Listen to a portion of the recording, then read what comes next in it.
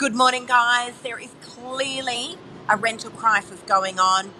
That's no secret. There's a lot of people hurting out there. We're going to try and unpack it and talk about some potential solutions this morning. Stay tuned, guys.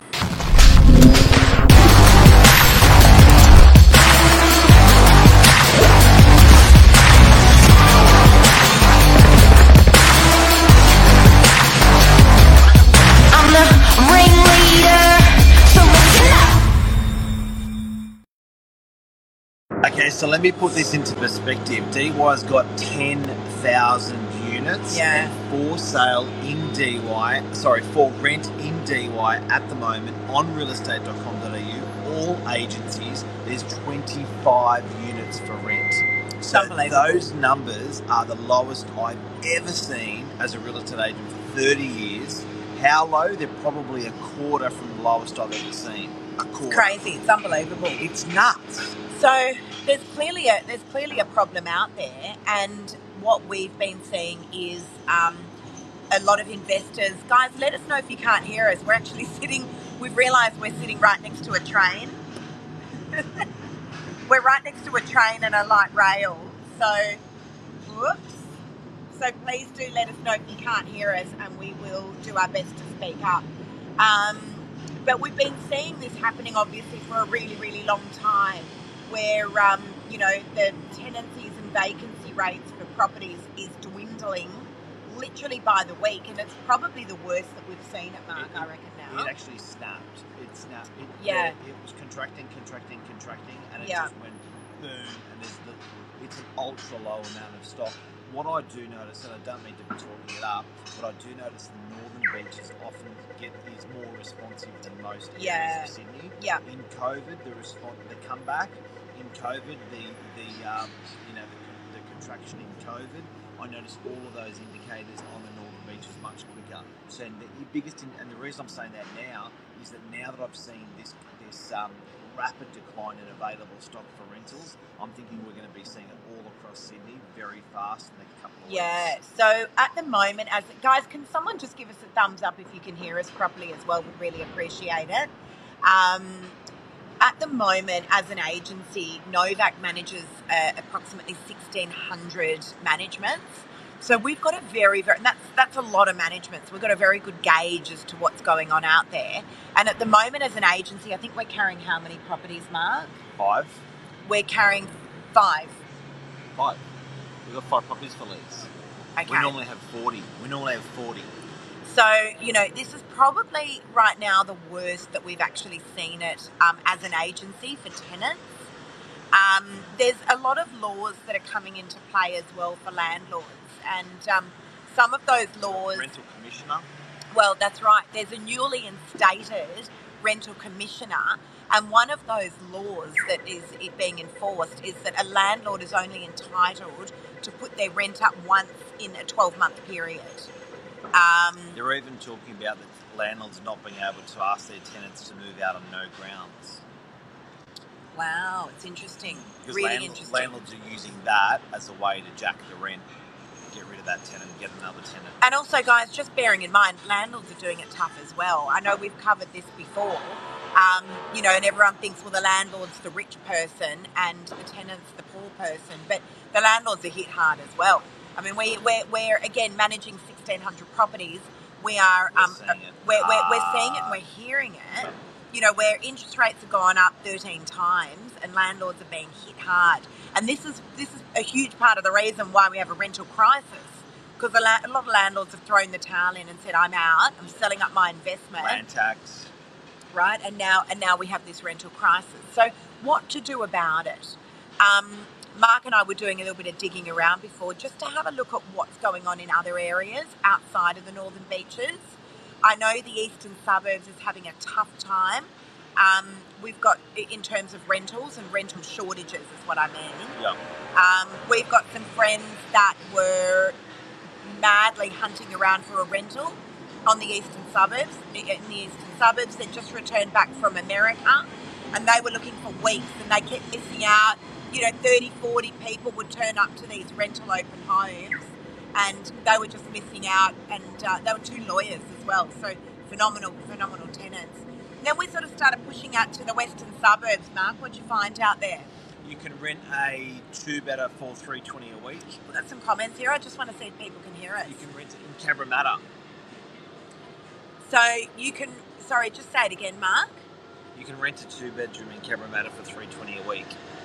A 2-bedroom apartment? Yeah. Okay. And I also saw that for the cost of what you can rent a 2-bedroom apartment in DY, just to give you guys context, on the Northern Beaches starts at about $620 to $650 a week now. Well done. That's for a pretty original 2-bedroom apartment in an older building. Usually wouldn't have a lock-up garage. Usually it's not renovated. For the same money out in Quakers Hill or out on the, in the western suburbs, you can rent a 5 to 6 bedroom house for that kind of money. But that's not really a solution for people either, Mark. To pick up their children and to move them to another area where you've got kids at school and people that go to work. And again, that's right, Luke, you're right. People have to make an enormous sacrifice to move from an area like the Northern Beaches to the western suburbs, the unfamiliarities, away from families, away from work, away from schools. They're huge sacrifices for people. Do you know how this rental market's going to play out? Tell us. You've got to put on your essential glasses, and I said the same when we were going right into COVID. Yeah. If you want to work out what the landscape looks like in 6 months, 18 months, 36 months, put on your essential glasses, and that's the decisions people will be making. What is essential and what is not essential. So discretionary spending is a good one to look at. So what you do have to spend or don't have to spend. And I think when it comes to rent, it's one of those things that it's normally at the top of the list, discretion-wise. Like it's a roof over my head, I've got to pay, but other stuff will fall by the wayside. So rents normally prevail where people will just end up, sticking to because there's schools in the area, because of family in the area, but other things will give. So those, those things through COVID or things that aren't necessary that people have built up, gone. And the other thing is, we were picking up my brother from the airport the other night, and we noticed the old Sutton site out near Sydney Airport. Sutton. Out near Sydney Airport. There is a whole city being built out there by Meriton. And we've often said that someone like Harry Triguboff has absolutely got it right. This is a man that finances himself. He doesn't use the banks. He's got his own builders that he uses, so he's constantly got trades at his disposal. And what they're building out there, Mark, it's a city. He says he did 7,000 units, I think, in Pagewood. Do you know what 7,000 units looks like? I don't think anyone knows what 7,000 units looks like. Go and have a look in Pagewood. If you're in Meriton, DY, they built 360. This is 20 times bigger than those two 17-storey towers. This is like large. And that's Harry Triguboff's solution as well to something like a rental crisis. It's just build vertically, but that takes time. Can't wait to see the day the government start to incentivise. Well, you know what? The build to rent BTR models where institutions are building blocks of 100, 200, 1,000 units and just renting them out. They have been incentivised by the government with a 30% uplift on height. It doesn't matter what the zoning is. They've been incentivised with half the tax rates. I'd love to see these incentives come back to our landlords, to the mum and dad landlords in Australia, so they can whack some more rental properties into the grid fairly quickly. And so then there was also, Luke, could you just give us a thumbs up if you can hear us? It's really noisy where we are. We just want to make sure you guys can hear us clearly. There's a train going over us. The other issue is the whole Airbnb model, Mark. Yeah. So the other issue is the Airbnb model. Yeah. Now, we've got some friends that during COVID purchased property, thanks Luke, around the Byron Bay area. And they bought 4 beautiful homes and they were renting it out and they were absolutely nailing it. So we're going ham. they were getting an absolute fortune week after week after week for these Airbnbs in Byron Bay. Then the Airbnb laws changed, and the government said you can only rent out your property as an Airbnb, short-term accommodation, for 60 days in a year. So all of a sudden, she's had to sell these properties because she just can't afford the repayments. Even if they rent out those properties full-time, it doesn't cover the cost of the repayments, and they can't survive off that money. So now they're having to sell those properties. It's so like communism. Well, it almost is reminiscent of it in a way. Honestly, it's almost reminiscent of it. But you know what? If you're gonna take a risk, if you're gonna buy a property, if you're gonna throw it into the rental pool, and there's a necessity for it, there's obviously, if they're renting them, there's obviously a necessity for them. So they're taking away the necessity from a holiday maker, and they're saying we want to give that necessity to the locals. I get that. I respect that. But if it's not limited to that, it starts to sort of go across all different avenues, whereas government can start pushing and pulling on that rental market. I don't know. Sometimes I think the natural forces of the economy and the natural forces of the market are the keepsake, are the safe things, and I think sometimes when governments meddle in that, it's a bit scary. But I think the question we have to ask is that a solution for the rental crisis? Getting, annihilating the Airbnb model, bringing that down to 60 days a week, where these landlords can only rent out their properties short term, and then going the rest of the time it's got to be a long-term rental. Because what's happening is, just like our friends, they're just going to sell out. Selling it. Because they're going, I can't afford to pay my mortgage repayment and live off this, because people made this into a business. Yeah. Right? And so we've heard this a number of times, Mark, where people are just going, I'm just selling out. And there goes the investor again, guys. Well, that's been people's survival mechanism for maintaining that investment property. Some of them 6 months of the year they'll rent them out on a short term, 6 months they'll do a long term. That's been their survival mechanism to pay interest. They can't pay interest. They have to do full-time rentals. It's interesting. So, Luke, to answer your question, the vast majority of sales that we've been doing as an office over the last 12 months have been investors. Fact, without a doubt. Now, guys, understand that when people contact us for appraisals to sell their properties, if they're in financial distress, they're not calling up a real estate agent saying, I can't afford my next month's mortgage repayment, I need my property sold urgently. They're not saying that. They're often packaging it up in a very, very different way. They're saying, that's right, no one's coming to you as an agent telling you that, right? Number one, people don't want you knowing that it's an urgent sale. And number two, people are humiliated. People, they're not coming and telling us that they have to sell because they can't afford their mortgage repayments. They're saying, things have changed and we've just decided we're going to sell off the investment property and, if you could get it on the market for us as soon as possible. It's not hard to work out what is the investment property and that's been sold. It's not hard at all. Luke, can I tell you, that is everywhere. So many investors aren't just selling out on the northern beaches. Yeah, we're seeing the vast majority of properties that are coming to market. Mark and I got friends in real estate all over the country, actually all globally. We're speaking to a lot of people that are in real estate. We've got a nice big network of real estate friends, and it seems to be everywhere. Most people that are selling, not all, right? People sell for a variety of different reasons, guys, understand. But the majority of properties that are coming on the market are investments. So, Mark, what do you reckon is a quick short-term solution for these tenants? What do you think? Like, in an ideal world, what's a quick short-term solution? I reckon if the government looked at... I was just going to say that. If the government looked at a very quick look at how many properties have been disposed of that were investment properties, I think they would be absolutely floored how many properties are leaving the rental pool in New South Wales. They would be shocked. And I actually think they're ignoring the fact. They're absolutely ignoring it.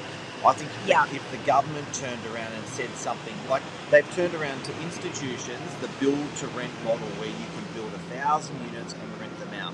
They've turned around to those guys and said, we're going to allow you to build 30% more above Yeah, but the it's not zoning. quick enough. They've turned around and said, we're going to allow you half the tax rate, instead of paying 30 cents when you can pay 15 It's not quick cents. enough. But they haven't turned around to the mum and dad investor and said, we want to invest. They've turned around to the corporates That's what we need. and the institutions and said, we want you to help us with rental property in the marketplace. But they haven't turned around to the mum and dad investors and said, we want you to stay, we want you to keep your property rented in the market. And a lot of these are older, properties that have been rented for 30 years. That's what we need. Because the solutions that we need, guys, we need them immediately. And so like Mr. Triguboff, who's doing a phenomenal job at building cities, like what he's doing out in Zetland, building thousands of apartments, they're not going to be ready for at least 12 months, right? There's a rental crisis that's going on right now. And the solution, I think I agree with you, Mark, the solution that we need right now is the government needs to intervene. They need to incentivise the landlord, and in turn, that will help the tenant. That's as far as I can see, that's the only solution. Annihilating Airbnb and messing with people's livelihoods, and annihilating landlords and putting all sorts of policies and procedures into place in terms of not being able to up your rent for 12 months doesn't do anything to help the rental crisis that we're in currently. And I reckon the incentivisation is the way. It can be real simple stuff, guys. This can be real simple stuff. A landlord has now been told interest only. So you know what that does to a landlord repayments? They destroyed the interest. There used to be interest-only loans for 30 years, 20 years, forever. Now they're saying, no. Now they're saying after 3 years you times them up, they're selling their property. Landlords are being told they're paying a higher interest rate than an owner-occupier. So the landlords have just been kicked up the arse and they're saying, thank you very much, I'll take my bat and ball and go and play somewhere else. They'll put the money into the stock market.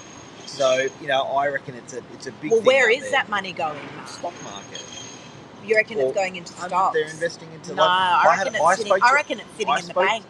I think they're waiting for rainy days. I spoke to a landlord yesterday. He sold 20 properties in February. He sold 20 properties in February. He had 2 unit blocks, one in Balgala, one in, I think it was St. Ives. Guess what he's done with the money? 8% invested. Into?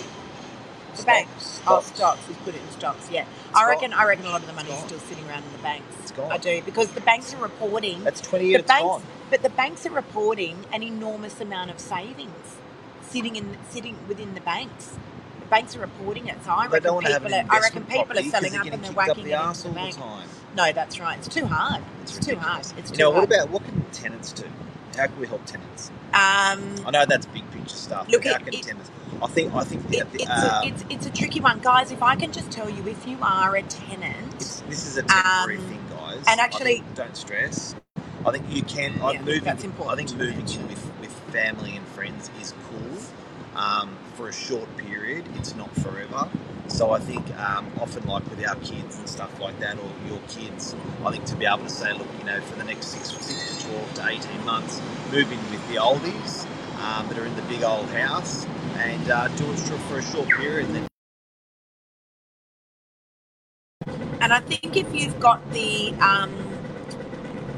option to look at moving just one ring out, I always say one ring out of the area that you're currently in, I think you'll be pleasantly surprised. If you're looking around an area like DY, as Mark mentioned, we've never seen such a small amount of rentals on the market.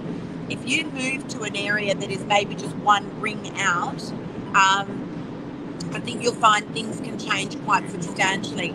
So, and again, we're not agents in the western suburbs, but just having a look around on realestate.com today, we noted that rents were significantly cheaper, and we noted that there was a significant amount of stock on the market there. Please let us know if we're wrong in what we're reporting there, guys.